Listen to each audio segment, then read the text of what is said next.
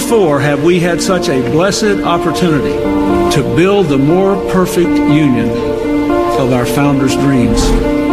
We hold these truths to be self-evident, that all men are created equal, that they are endowed by their Creator with certain inalienable rights, that among these are life, liberty, and the pursuit of happiness. That is the true genius of America.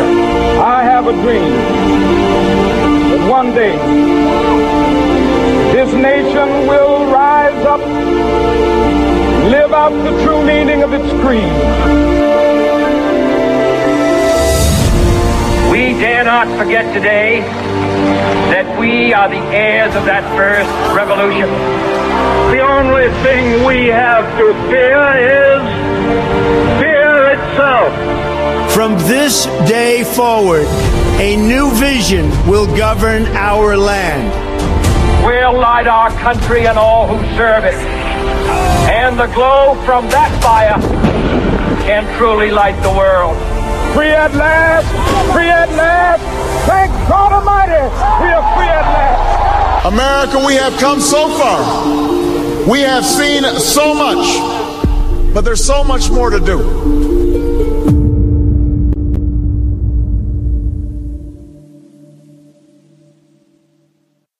In early 1797, General Napoleon Bonaparte was camped in northern Italy, seeking a pathway into the Austrian heartland. He had spent the last 2 years subduing the Papal States and fending off repeated assaults from a coalition of Italian and Austrian forces, while laying siege to 18,000 coalition forces he had trapped in Mantua. Some years previously, in 1793, the French government had passed a resolution calling for an end to the Papal States and the Papal government.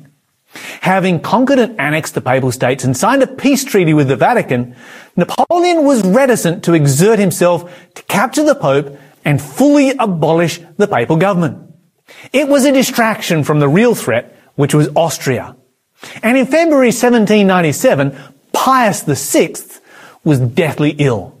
No one expected him to recover. All Napoleon had to do was wait for him to die, and it would be easy to simply interrupt the election of a new pope and proclaim a Roman Republic in place of the Holy See. So why exert oneself needlessly when the Austrians were a lethal threat that were constantly harassing his forces? To accomplish his purpose of bringing an end to the papal government, Napoleon had stationed a small deployment of French troops under Brigadier General Mathurien Leonard Dufort and his older brother, Ambassador Joseph Bonaparte, in Rome. Dufort was engaged to Joseph Bonaparte's sister-in-law, and the day before the wedding, the 28th of December, 1797, a riot broke out in Rome when Dufort and Joseph hosted a revolutionary celebration.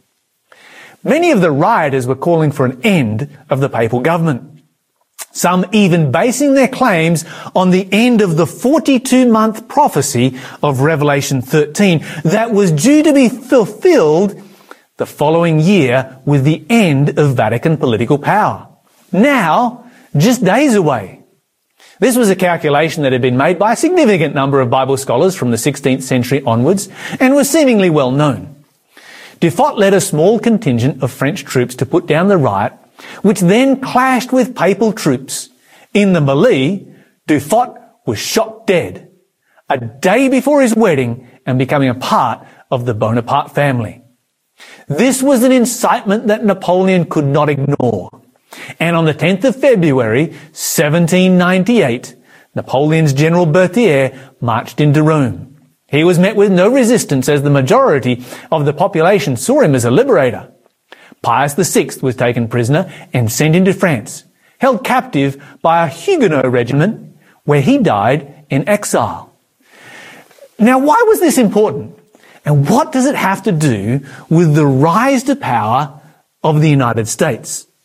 Well, to understand that question, we must go back to events that took place in the city of Rome 1,260 years previously, the 42 months of the prophecy of Revelation 13.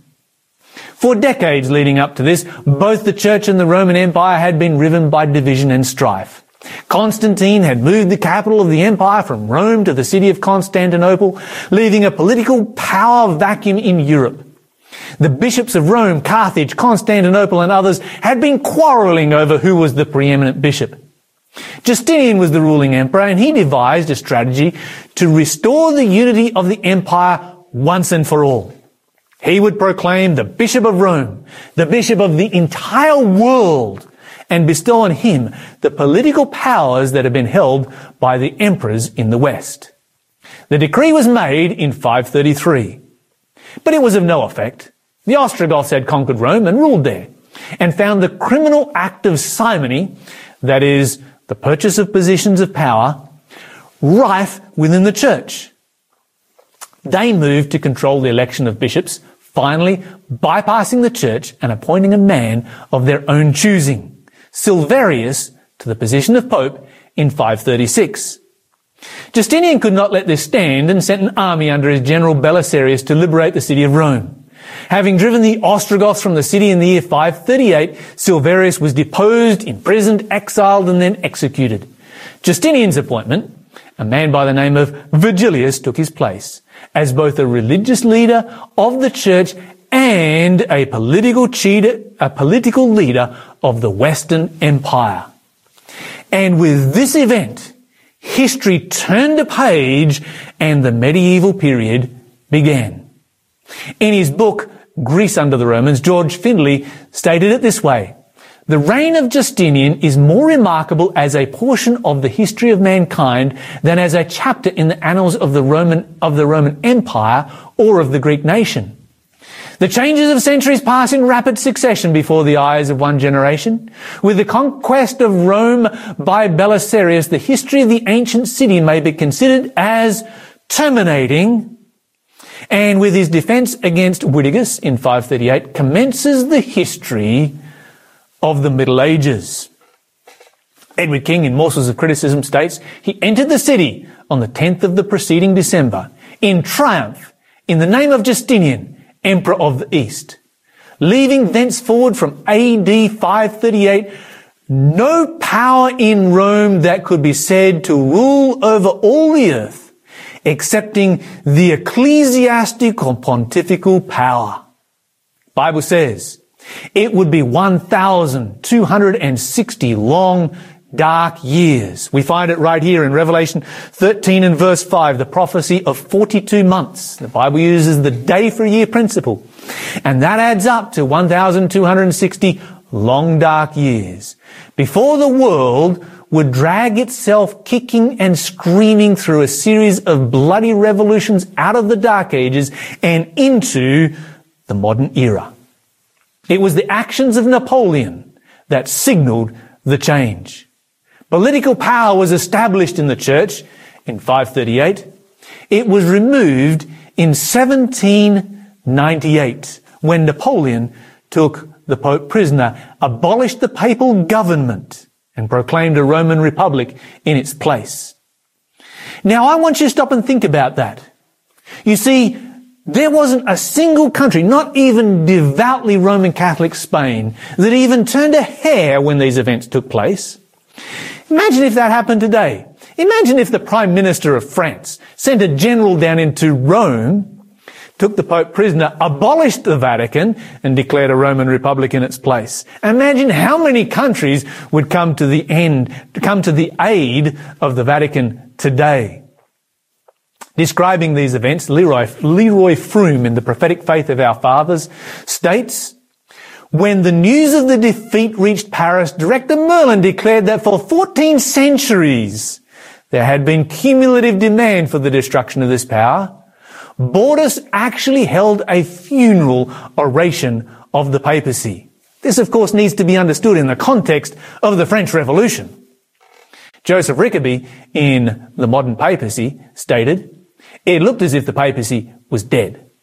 In fact, Europe thought the papacy was dead." George Trevor, in Rome from the Fall of the Western Empire, stated, "The papacy was extinct. Not a vestige of its existence remained, and among all the Roman Catholic powers, not a finger was stirred in its defense. The eternal city had no longer prince or pontiff. Its bishop was a dying captive in foreign lands, and the decree was already announced that no successor would be allowed in his place. Wow. Imagine how that deadly wound is healed between then and now in a little over 200 years. But while one nation was receiving a fatal wound, that fatal wound was a signal that another was rising to power. Slowly at first, and on distant shores, unrecognized and unknown, in a land sparsely inhabited and almost totally undeveloped, a superpower was being born. Far out of sight of the civilized world, an idea of freedom from tyranny was beginning to take root, and it was happening in North America. Bible expositors had been looking for the rise of this nation. They knew it was coming, but America was so obscure and so unlikely that no one thought to look there. A few years previously, John Wesley, in his New Testament with explanatory notes, had stated in 1754, another beast. But he has not yet come, though he cannot be far off, for he is to appear at the end of the 42 months of the first beast. Let's go to Revelation chapter 13 and let's look at what the Bible says here. Revelation 13, a quick review from our last presentation, begins with a beast that rises out of the sea. It comes to the end of this beast when it receives a deadly wound. That beast, of course, refers to the church that ruled over the world during the Dark Ages and formed the environment that America was created from as a reaction to.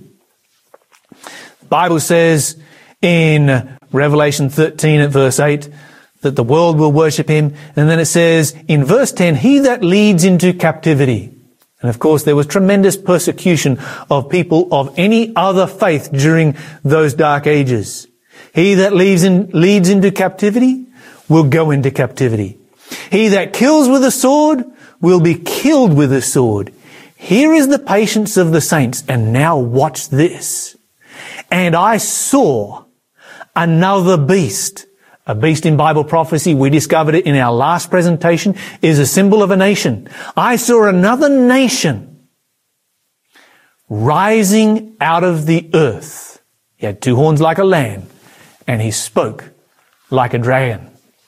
Now the Bible says that the first one rises out of the sea. Revelation 17 verse 15 defines the sea as being peoples, multitudes, nations, and languages. Here you've got one rising out of the earth. That's going to be the opposite. That's going to be a portion of the world that is sparsely populated. Rises out of the earth, the Bible says, has two horns like a lamb. But what I want you to know is that is specifically significant is this. And that is when the Bible says that this nation is going to rise to power. The Bible says that this nation will rise to power as the other one is losing its power. Let's notice it again. He that leads into captivity will go into captivity. The Vatican had reigned over the world for 1260 years. It had lost its political power in 1798. The Bible says, he that killed with a sword must be killed with a sword. The Vatican received a fatal wound in 1798, and the entire world didn't even stir in its defense. They did not expect the Vatican to recover. No one thought it could recover from this. The Bible then goes on, and I beheld another beast rising up out of the earth. Notice what is happening here. As one beast is going down into captivity, the other is rising to power. In these 2 points, the Bible has just given you the two most critical points of identification that it can. It has given you the time period in which a new nation will rise to power, and it has given you the geographical location in which those events will take place. The Bible has pointed out that this power will arise on or around 1798, and that it will do so somewhere in the New World, not the Old World. Somewhere that is sparsely populated, where there are few established nations. Now, I want you to notice what happens if you go to the United States around the year 1798.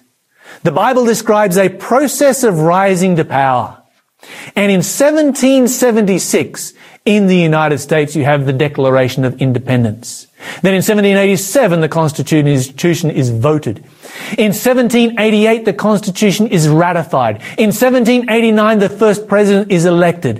In 1791, the Bill of Rights is adopted. And in 1798, the United States has general recognition as a nation. And of course, during that period, you have the Revolutionary War that establishes, right on time, right in the right place, a new nation.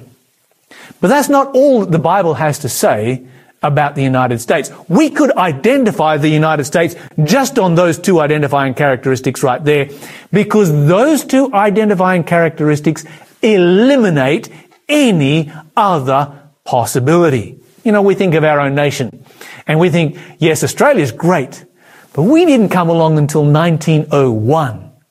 We were way out of time to be a fulfillment of this prophecy. And that might not be such a bad thing as you continue to read. The Bible says that he had two horns like a lamb, but he spoke like a dragon.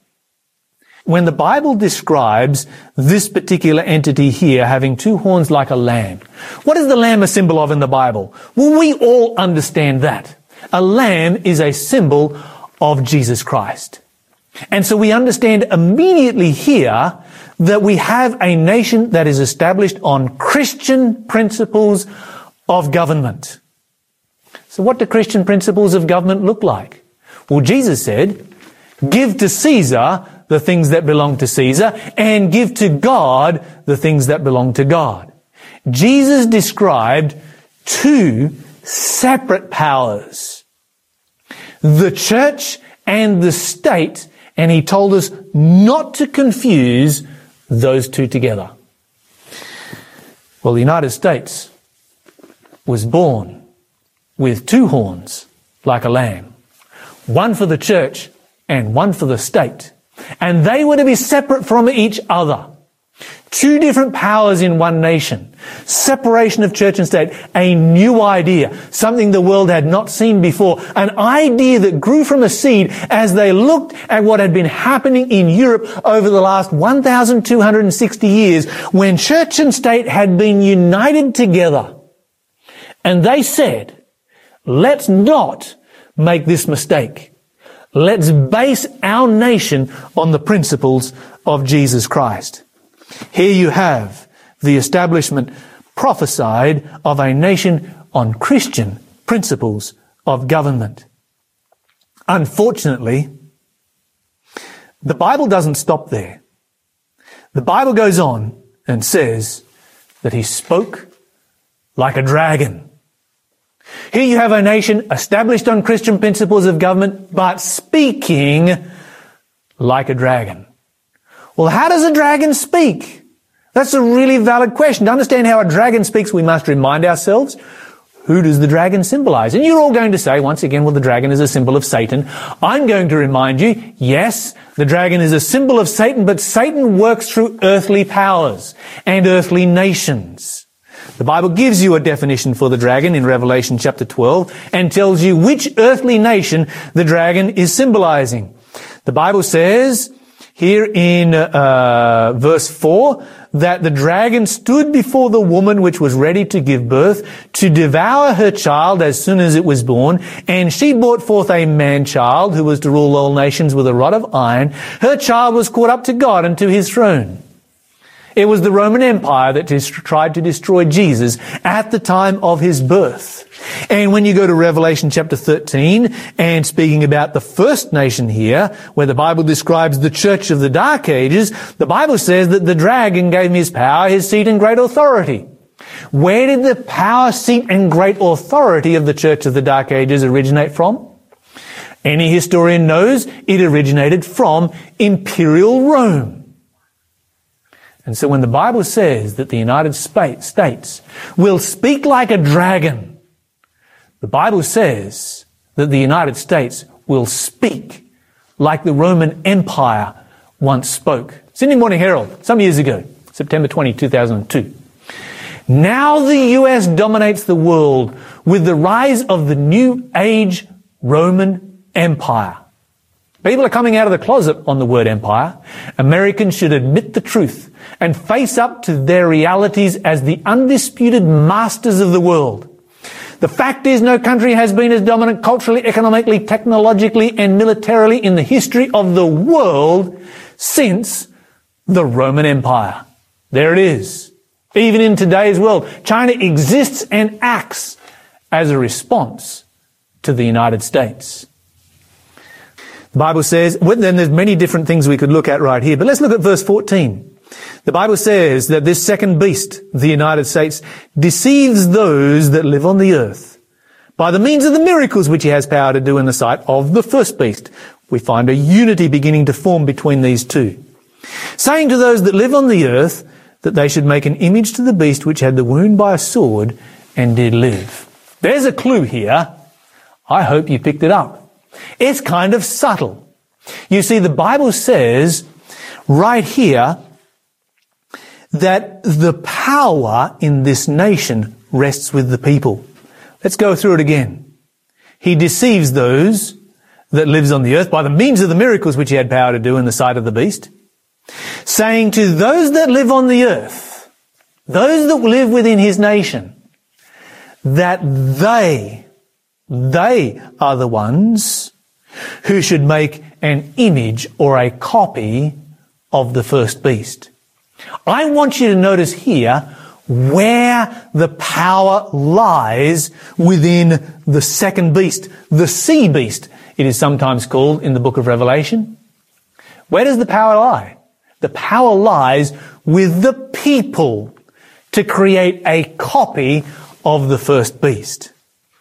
Well, if the power lies with the people to make that copy, then what kind of a government is being described here? This is certainly not a dictatorship. It isn't not a monarchy. This one is a government that is by the people and that is for the people. The Bible describes a republican form of government. That's exactly what you have, of course, in the United States. And the United States in the modern era was the first great nation to experiment with a truly democratic process, the most democratic process that had existed in the world since, watch this, the Roman Empire. The Bible says it would speak like a dragon, like the Roman Empire. And if you study the history of the Roman Republic and the Roman Empire, you can see the events of these two powers as they move from republicanism to being an empire. Well, you can see it being mirrored in the United States right now. Let's face it. Let's look at the history over the last 12 months and see the power that is being gathered together in the crises that have been taking place. And let's be real about things. Verse 12, the Bible says, he exercises all the power of the first beast before him and causes, why is this relevant? He causes or forces the earth and those which live therein to worship the first beast whose deadly wound was healed. He does great wonders so that he makes fire come down from heaven on the earth in the sight of men. I want you to notice that there is a coalition that is forming right here. A coalition between two great world powers. The Bible predicts it. We're looking back in recent history. We can certainly see this coalition beginning to form during the last years of the Cold War.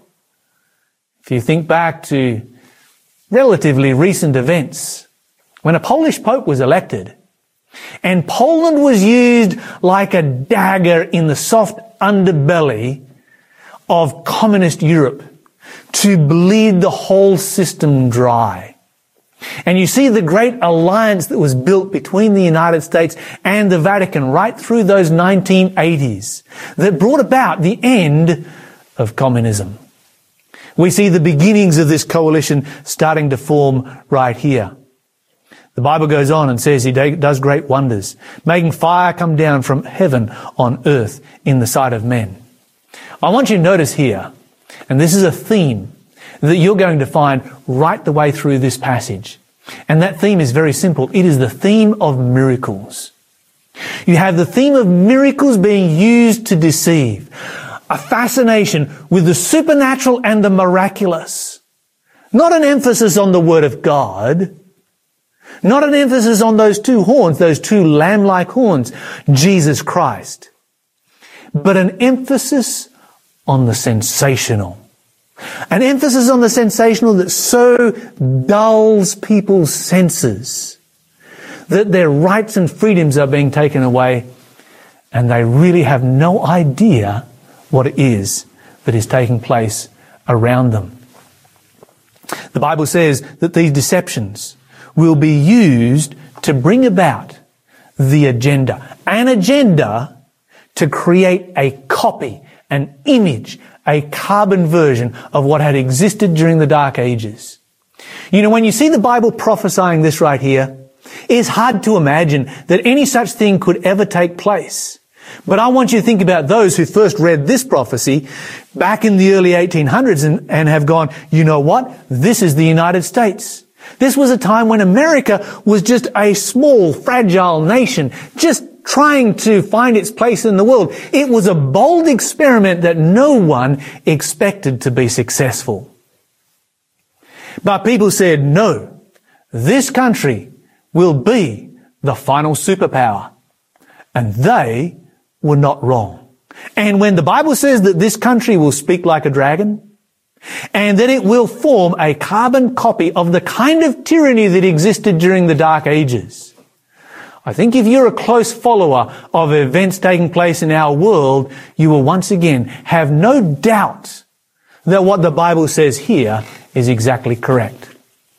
Let's return and consider the events of 1798. The year before, 1797, Pius VI had been on his deathbed. There was no hope for his recovery.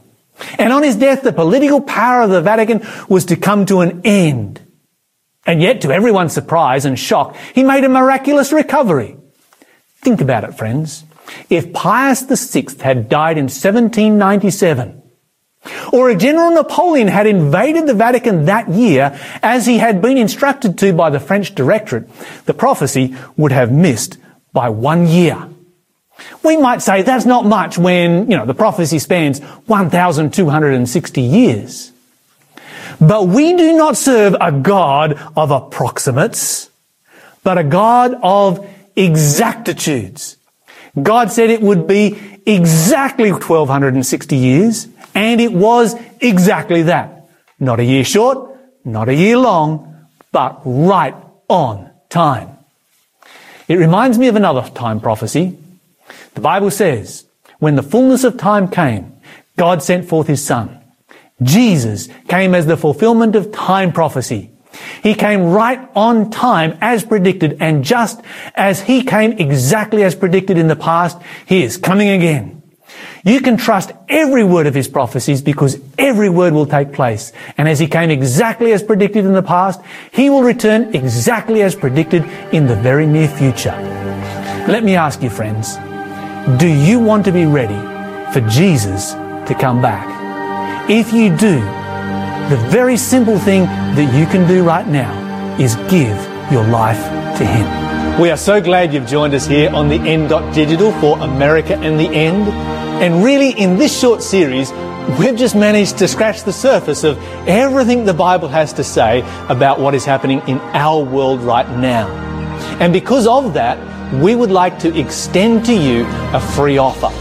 If you would like to have personal Bible studies, or if you would like to have a copy of my Bible study series, a series of Bible study guides called The Prophetic Code, then we would like to give those to you for free. Simply call or text the number that you see on your screen right now. We would love to hear from you. Good evening and welcome back to our America and the End live Q&A session. My name is Matt Parr, one of the producers of this program, and we're just so happy that you're here joining us this evening. I'm here with our speakers, Sharissa Terosian, Justin Terosian, and Lyle Southwell. And if you're joining us again for the third time, good on you, mate. We're so happy that you've chosen to participate with us. We decided, as I've said before, to have a live Q&A every evening after each presentation because we want to hear from the people who are listening in, and we want to know what you're thinking. We want to field your questions and know what you'd like to know more about. I've had a good time the last few nights. I think you guys have enjoyed Definitely the live Q&A. We had too much fun. Yeah, I've had too much fun. It's true. It's true. We're distracted. Yeah, we've got a lot of positive feedback. We've gotten even some good constructive criticism from some of our viewers, which has been really helpful. I'll try to implement the constructive criticism. I don't know how well I'll do, but we'll see how we go, right? Right. Okay, guys, so while you guys are preparing your thoughts and considering what questions you'd like to ask our presenters, I've got a prepared question here that I'd like to ask to Lyle in regards to tonight's presentation. You presented to us the fact that the second power represented by the earth beast in Revelation 13 is the United States of America. Could you tell us who was the first person like that we know of who came to this understanding from Scripture? Because it's definitely scriptural. It's compelling what you shared. Who's the first person who came up with this idea? Yeah, well, you kind of expect that, maybe immediately after 1798 that they may have been able to identify exactly who it was. But the world was in turmoil. You had this tiny little nation or collection of states, on the east coast of America that was, pretty insignificant, in fact, incredibly insignificant. And so nobody was really looking there at the time. They all recognized, a lot of, Bible students recognized that this new nation was about to rise to power. They just didn't know where to look. And it took about 50 years from the research that Justin and I have been able to do on this subject. It was about 50 years before Bible students suddenly realized exactly which nation it was that was being pinpointed. And the earliest record that we can find is from 1851, a fellow by the name of John Andrews, who identified it. And of course, it was easily recognizable. As soon as somebody pointed it out, it was like, oh yeah, okay, how did we miss that? Although, we do have to point this out, that in 1850, 1851, the population of the United States was just, I want you to think about this, it was just 23 million. Wow. So you've got 350 million or something there now? Just 23 million. So that's significantly less than the population of Australia right now. And Australia, it really is, on the world scale, a very small nation. Now, if Bible expositors at the time had simply been, read the Bible, let's look out into the world and let's see what looks like it might be, the great superpower, they would have looked at the British Empire. Right. The British Empire in 1850-51 numbered 412 million people compared to 23 million. Yeah, right. And it ruled over 1 out of every 5 people on the planet. It covered 25% of the land area of our world. And so if you were simply going to say, we've got to look for another superpower, you would have said, well, it's the British Empire. That's obvious. Bible expositors came along and said, no, it's actually the United States. And a lot of people went, no, surely not that little insecure, obscure country down there. And then, of course, when the Civil War came along, everybody thought, well, that's the end of the United States. It's never going to be a superpower, except for Bible expositors. The Bible expositors, they stuck by their guns. They stayed with it because they're like, no, this is what the Bible says. And now, of course, Justin's great-great-grandmother wrote about it all the way back then. And in the clearest way, she wrote about it in the Great Controversy book that we're giving out right now. You have to read those chapters in the context of America being a very small, insignificant country. And then you're like, wow, and we get to live now where we see the Bible being fulfilled. It's so exciting. That's amazing. Absolutely. Yeah, that's a fantastic answer. So I have a second follow-up question to that, and I'd like to direct it to Justin. And this is my question. I've got 2 questions that have come in thus far, but I want to ask this to get the ball rolling. And that is, so in your estimation, because Lyle presented a few different arguments for the identification of that second power as the United States. To you, what's the most compelling argument for this power to be the United States of America? And you can answer however you want. You don't have to just mention one feature, but maybe you want to. There's so many descriptors here. I think one of the very most compelling is the first one that's given. Okay. We call it the earth beast of Revelation 13 because it's the only beast, and we saw last night and again tonight, a beast represents a kingdom in Bible prophecy. It's the only beast ever in the Bible that comes up out of the earth.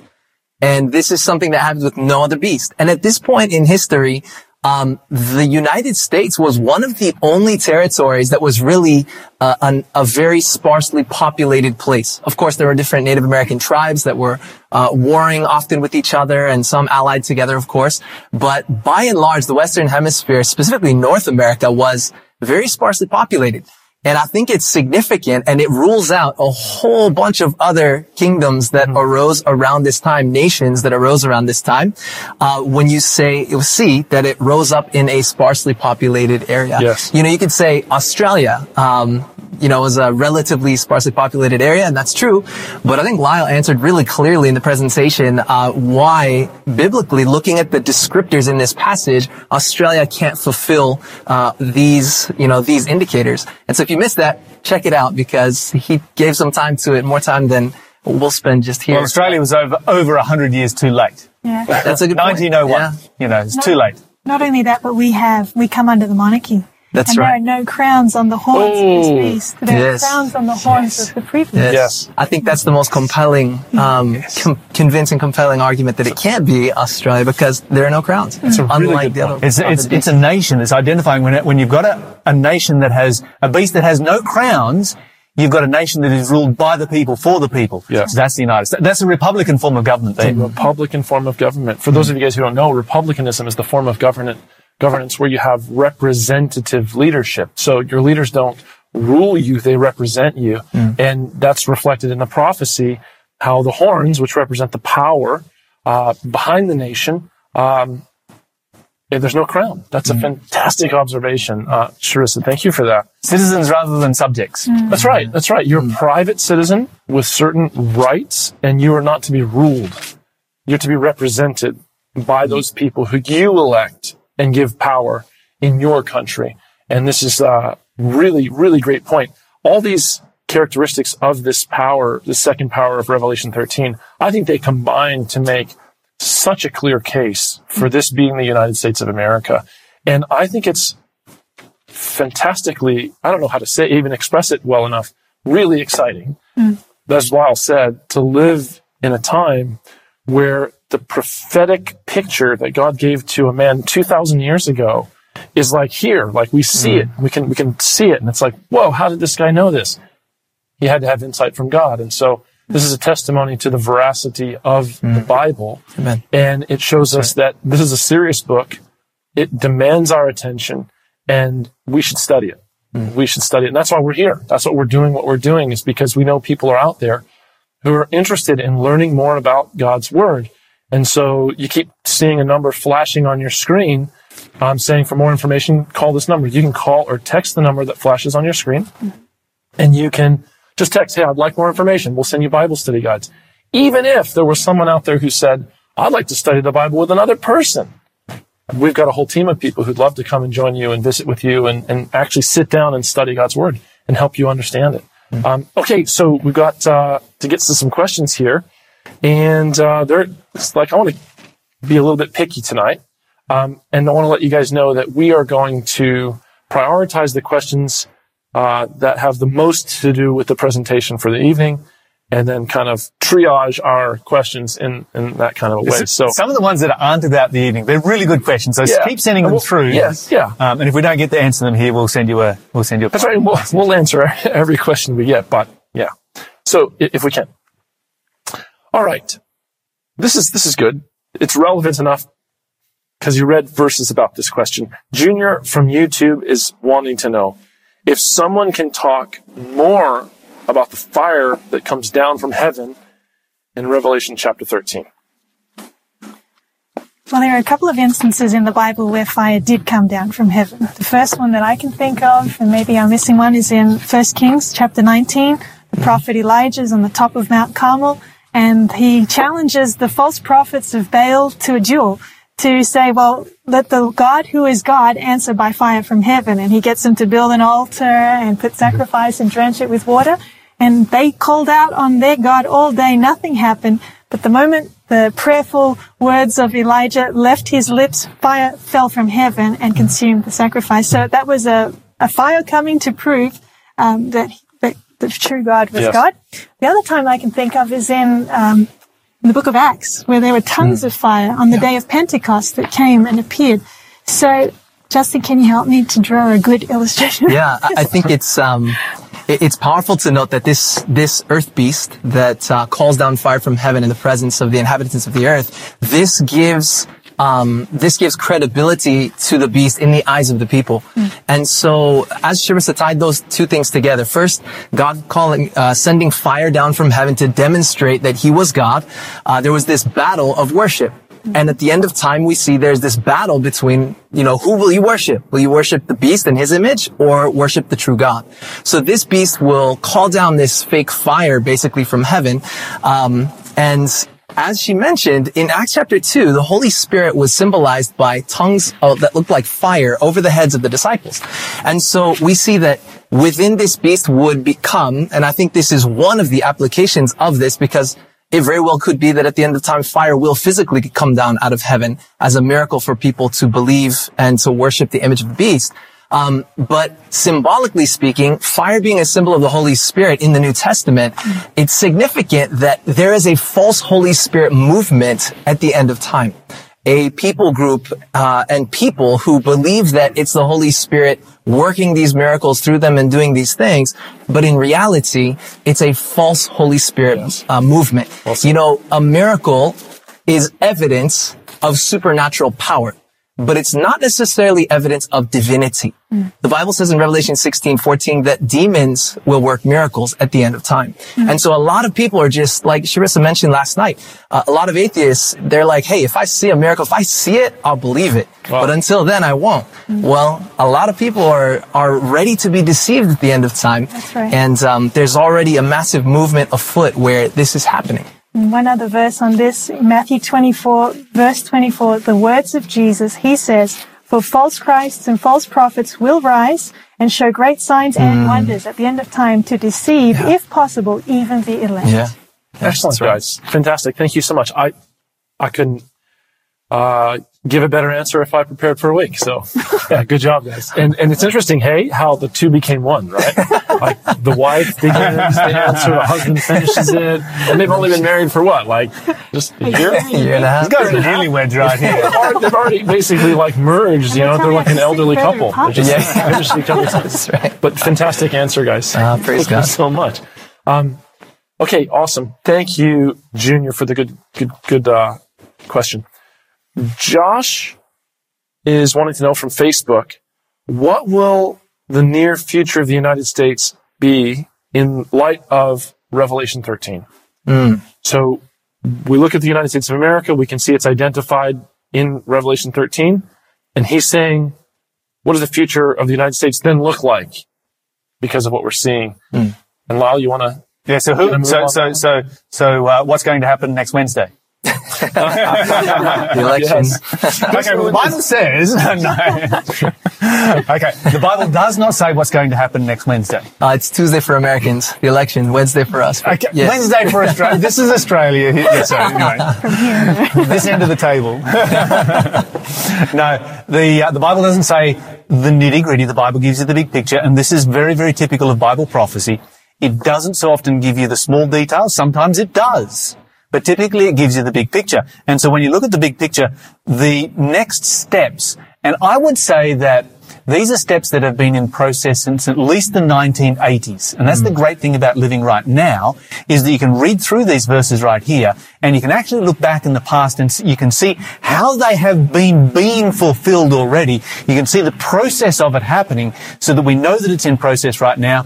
The major players are in place. They are ready to go. They have been acting in coalition for a considerable amount of time. But the very significant event that you've got in Revelation 13 is this coalition that is forming between the first beast and the second beast, where they're uniting together. They're sort of, as it were, reaching out, across the gulf, so to speak, to form an alliance together in relationship to worship. So the theme in Revelation 13 is all about worship. In fact, the theme in the book of Revelation, the theme at the end of time, it is all about worship. If you go, Revelation chapter 13 and verse 3, they worship the dragon, which gave power to the beast. They worship the beast. Go to verse 8. All those that live upon the earth worship the beast. You go down to, verse 12, and the Bible says he forces, the earth and those which live therein to worship the first beast. Verse 15, end of verse 15, he forces that as many as would not worship the image of the beast should be killed. And so the issue is worship.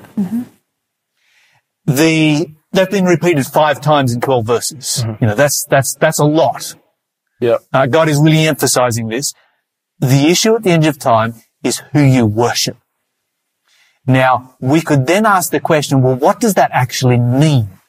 What is worship? And if you talk to a Christian, Christians often say, well, I go to church and I worship, or I sing and I worship, I pray and I worship, I read the Bible, I worship, I spend time in nature and I worship. Those are all a part of worship.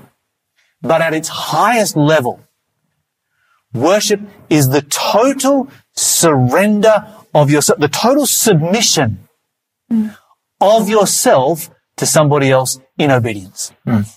When you totally give yourself to somebody else, you do what they say without asking, because you love them. And that is the highest level of worship. Total submission to God. So good. Yeah, please, Charissa, take us away. One thing, the very first mention of the word worship in the Bible is in Genesis 22, where Abraham, because he's totally surrendered to God, follows God's command to take his son and offer him Isaac on Mount Moriah. That's worship. That's worship. Really interesting. And keep watching, because the next 2 presentations are about the U.S. Constitution and what that says, the freedoms it enshrines. And then the next 2 are about the image of the beast, which is, to answer your question, pretty much the next thing in Revelation chapter 13. So we're going to be answering in much more detail in the times to come and sharing about what's happening in current events, as far as Revelation 13 goes. Excellent. Yeah. If the prophecy says the United States has horns like a lamb, it's to say the foundational principles that inform its system of law or its constitutional framework are good. They're wonderful. And so in order to speak like a dragon, you would have to violate those constitutional principles. And that's what's being predicted, is that we're going to see an erosion of the constitutional rights that have been provided to people in the United States of America, and that's going to affect the rest of the world. That's right. And so, let's go on to our next question. We've got a couple really good ones, and everyone's asking questions that are right along tonight's topic, right? They're relevant to tonight's topic. Priestley77 is asking from YouTube, so if the beast does miracles, how are we to know what is true and what is not? Great question. The Bible gives us a really good counsel. And in Isaiah chapter 8, verse 20, it says, to the law and to the testimony, if they do not speak according to this word, God's word, there is no light in them. And so even though often signs and wonders affect our senses, but we can't go on our senses because Satan is attacking even us through our senses at the end of time. So we have to use God's word to be the test of every experience. And if it doesn't align, if what happens doesn't align with his word, then we know that it is not something that we need to be excited about. The other thing that I'd like to just highlight is that, at the end of time, there's going to be, as already been hinted at, the world will be polarized into two groups. one will be happy to worship God, and the other one's going to say, if you don't do what we say, we'll kill you. That's coming. I probably shouldn't have said that. Anyway, it's in the chapter. It's in the Bible. But there's a difference between unity in the Spirit and the spirit of unity. And we want to be united on God's word, on truth. That's what God wants us to have in our hearts and as we come together, but not just coming together for the sake of coming together. If you have revival without reformation, you have fanaticism. And if you have reformation without revival, you get legalism. So we want revival and reformation. We want God's word to guide us in our lives. Excellent. Yeah, such a good answer. I can see it's so great to be in my position because I get to see two spirit-filled preachers who love God's word, who are like, both of you, Justin. Okay, so what we're going to do to decide who gets to answer the next question, I've decided is a thumb wrestle. Maybe rock, scissors, paper. Okay, Is that a 3? Eeny, meeny, miny, mo. Okay, Justin, go ahead. I've been counting words. You've spoken less. You can ask another one, or you mean that one? Did you want to comment on this? Oh, I think she did a great job. Okay. You know, Isaiah 8:20. Just to reiterate, in the lost your chance. no. I'm ready to go. I'm ready to go. Sorry, Lon. In the New Testament, we see very clearly we see very clearly in the New Testament there were miracles that were worked, but people didn't believe just because of the miracles. They had to be based upon the Word of God and in line with the Word of God. Revelation 16 verse 14 says that the devil will try to deceive people and that demons will work miracles. And so, if we just follow our senses, like Sharissa said, then, we're liable to be deceived. But if we run everything through the filter of the Bible, the filter of the Word of God, then we can be safe. And I think Lyle may have a verse. We've just decided before the evening that only 2 people get to answer each question. Go ahead, Lyle. We're not legalists here. Okay. Just think about this passage while I read it. Just let it soak in. Okay? Here it comes. Think about what Jesus is saying here. Yeah, this is good. Okay? Not everyone that says to me, Lord, Lord, will enter into the kingdom of heaven. But he that does the will of my Father which is in heaven. Amen. Many will say to me in that day, Lord, Lord, have we not prophesied in your name, and in your name cast out devils, and in your name done many wonderful miracles? And then I will profess unto them, I never knew you. Depart from me, you that work iniquity. Miracles are real.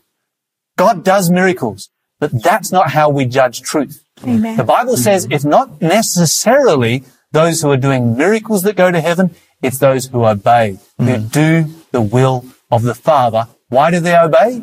Because they love Him. Amen. You can't obey to be saved. You obey because you are. Amen. Yeah, good stuff. That was so good. I'm going to resist the temptation to add to that answer. Good job, guys. If we have a time at the end of this, I'm going to say some things about that. Awesome. All right.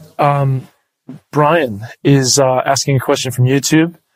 And good to see you again, Brian. Thank you for being with us. Hey, I used to believe that from that, the question, the language is a bit... It was typed in a hurry. Yeah, it was typed in a hurry. Thank you for the politically correct answer. Hey, I used to believe that the one who spoke like a dragon, part of Revelation 13, was in the future, but now understanding slavery as it was, it is clear that the dichotomy was at the start. That's a comment, not a question. And I'm going to say something about that. And please, after, join in. The text of Scripture does not say that it has horns like a lamb and then eventually speaks like a dragon. It says it has horns like a lamb, but speaks as a dragon. And so, the dichotomy does, as far as we're aware, from the prophecy and from what we observe in history, start from the very beginning. The inconsistencies have always been there. You almost want to say hypocrisy between the hypocrisy of the nation has always been there. The grand legal profession versus the actions of the nation. Now, many of the actions of the United States have been absolutely unbelievably amazing. If it wasn't for the United States of America's military power, we would all be speaking German now, and many of us would not be in existence. Or we'd be slaves in death camps in Eastern Europe or something. So, if you're in Australia, you'd be speaking Japanese, and your lot would be a lot worse than it is today. And so the United States of America is a dichotomy. That is to say, it's hard to really understand. It's a contradiction in terms, and it has been from the beginning. Yeah, evidently, for sure. Justin. Yeah, absolutely. And there's a really interesting wood pictograph cutout that a guy named Uriah Smith did. It was recently discovered by a friend of mine named Kevin Burton. He's a teacher at University in Tennessee. He's a history professor and teaches the Bible as well. And it has the earth beast, the sea beast in the background of the picture, the earth beast there. And I wish we could just show you on the screen, but. What year was that one? That was from the 1850s. I think it's 1858 or 54. I can't quite remember. I was trying to pull it up on my computer here, but, it was from the 1850s. And these individuals recognized, and across the bottom, there were two words. And it said, and across the top said, the United States in Bible prophecy in Revelation 13. And, the words across the bottom on these banners were creeds, and the second one was slavery. And so Christians in as early as the 1850s recognized it's not just something yet future, but there are aspects of the United States that are speaking like a dragon now. The Constitution and the Declaration of Independence, that all men are created equal, and yet having slavery alive and well in the South and laws protecting that was a contradiction. And Christians recognized it then. And as we talked about in night one, there were even laws that the Puritans passed all across, the 13 colonies that were enforcing worship way back then, many of which are still on United States law books in, I think, 30 of the 50 states. And so, yeah, that's a great point, Brian. It was in reality then, but in its fullest sense, the United States will eventually speak like a dragon when the last part of Revelation 13 is fulfilled, where the image of the beast is, people are forced to worship the image of the beast. And if they're not, their life is threatened. Mm-hmm. And so that's when it will really come, I guess you could say, to its, to the fullness. But yes, you're right. Even back in the 1850s and before, people recognized this. Amazing. And so now I've got a question that's come to my mind for you guys, and two questions actually. The first is, what relevance does this have, what we're talking about? The inconsistencies of the United States for the rest of the world. Now, the easy answer is, well, the Bible says that through the power of the U.S., through the influence of the U.S., a worldwide system is going to be created that's going to be similar to the ancient world. So a bad situation is going to come about. But is there any other way we could explain that? Like, how would you say that just to any old person? Like, okay, what relevance is there for me? How does that in any way find relevance in our world specifically? So the inconsistencies of America, how's that relevant to our world? Okay, so I might be missing part of your question here. I'm not sure, but let me just say a couple of things I think are relevant to this, because when you study through Revelation chapter 13 and you see it being fulfilled, it's like, okay, why did God write this? Did God write this just to tantalize our minds, or was there a deeper purpose in mind to what God is actually saying right here in this passage? And I think there are a number of deeper purposes. I'll just give one as an example. The Bible describes, the events that take place before the return of Christ as being like birth pains. Now, these guys don't have kids yet, but Matt, you and I do. Imagine if, and this does happen from time to time, imagine if you were a woman and you fell pregnant, but you did not know you had fallen pregnant until the day that you gave birth. It's not unheard of. It has happened on occasion. And imagine that you suddenly go into labor and you don't know what's going on.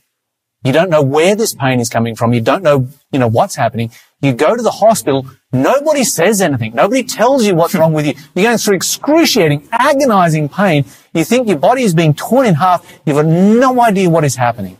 Mm-hmm. That would be traumatic, incredibly traumatic. Then think of the alternative. Fall pregnant. That's great. All of the signs are there that you're pregnant. So you go to the doctor. You find out, yep, I'm pregnant. And then you go through all the whole prenatal classes. You find out how everything's going to take place. Everything is explained in great detail. When the time comes, you go to the hospital. Yes, there's a lot of pain that goes along with that. You go through pain to a blessed experience. But through that whole process, you've got people that are guiding you. You've got the book that is taking you through the process. And this is one of the just amazing things about Bible prophecy. 2020 is one of those years that I think most of us would just like to delete. Let's just get rid of 2020. It has been incredibly traumatic for a lot of people. And yet, 2020 has been nothing like as traumatic for people who understand and know Bible prophecy as it has for those who don't. True. There are a lot of people out in our world right now. They're looking out at what is going on in the world.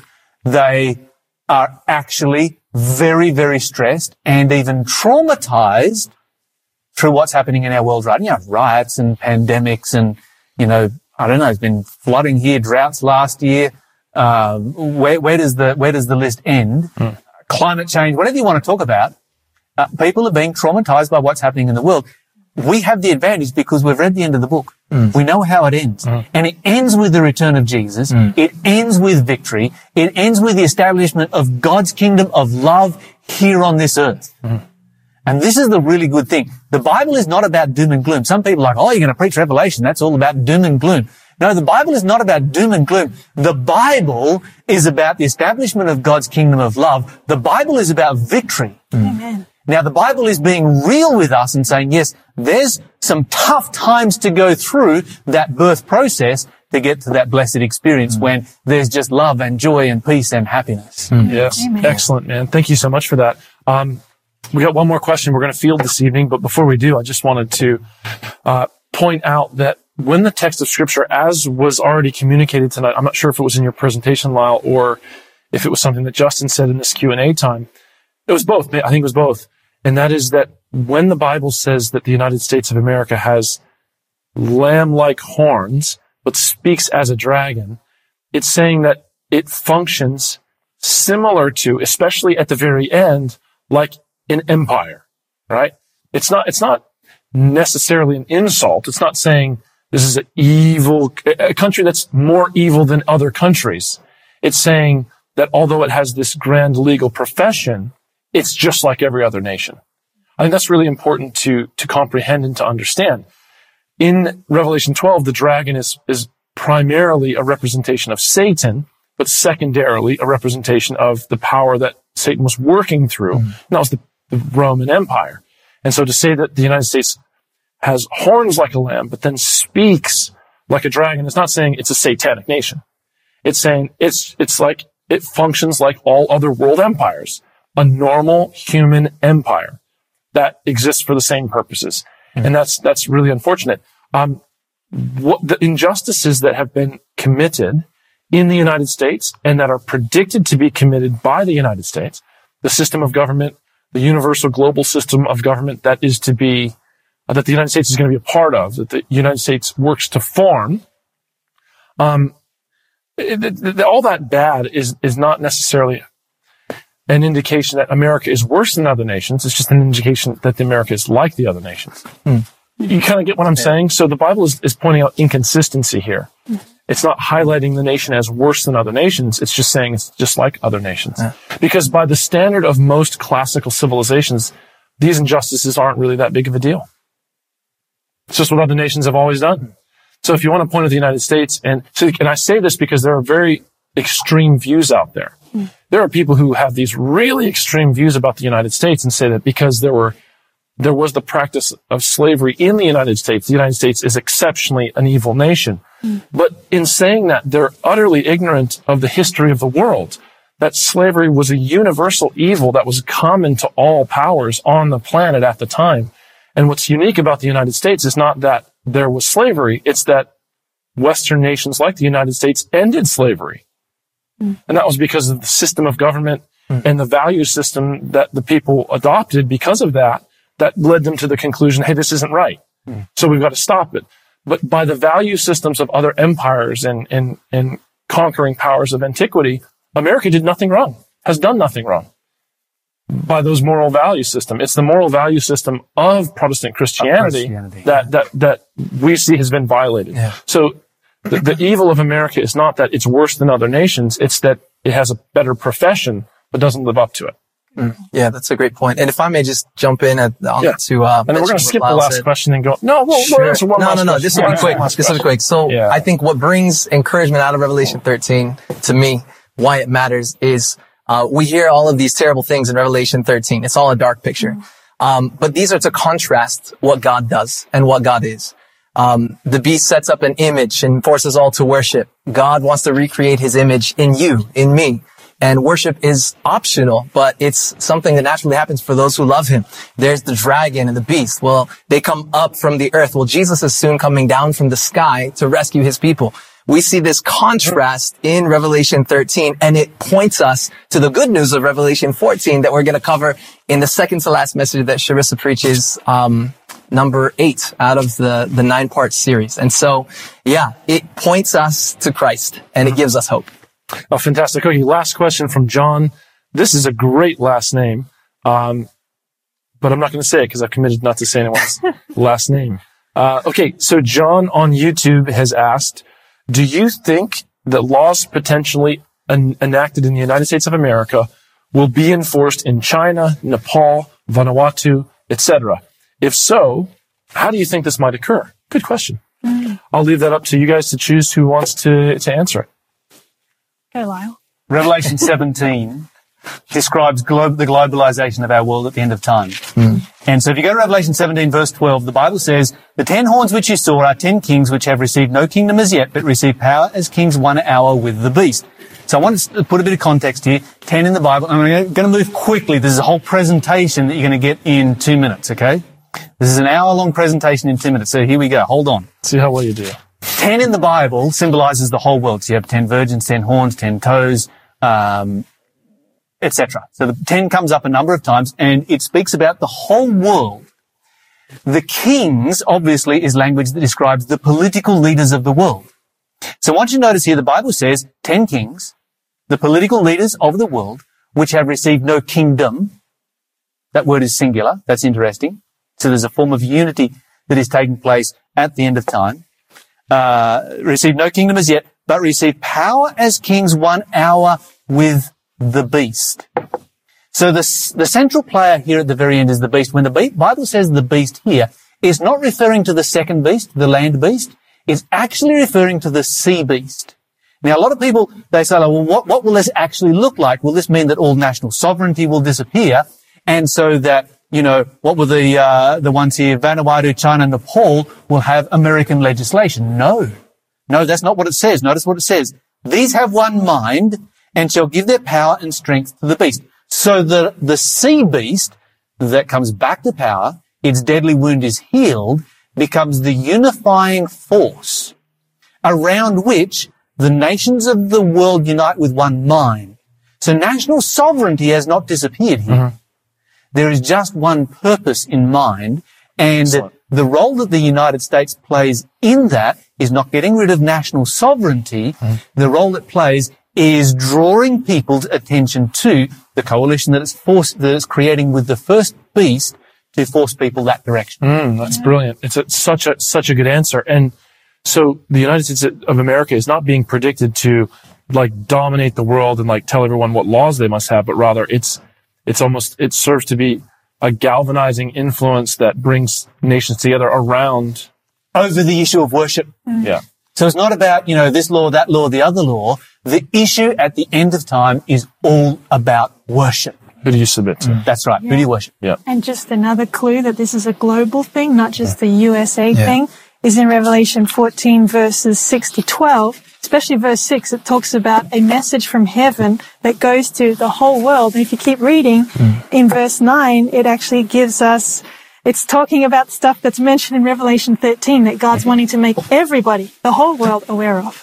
Fantastic. Well, I really feel bad because there was this question, and I'm just going to address it for half a second because it's so personal and so meaningful. Rose on YouTube asked if a loved one dies. This is not specifically related to the topic, but it's a general question that's important. She asked, if a loved one dies, do they go to heaven if they were a good person but did not believe in God or Jesus?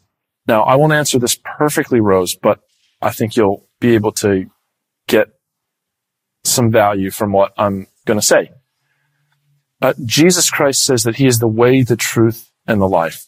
I heard a preacher once say that Jesus is the only way to the Father, But that doesn't mean that everyone who makes it to the Father are going to know that they were in the way.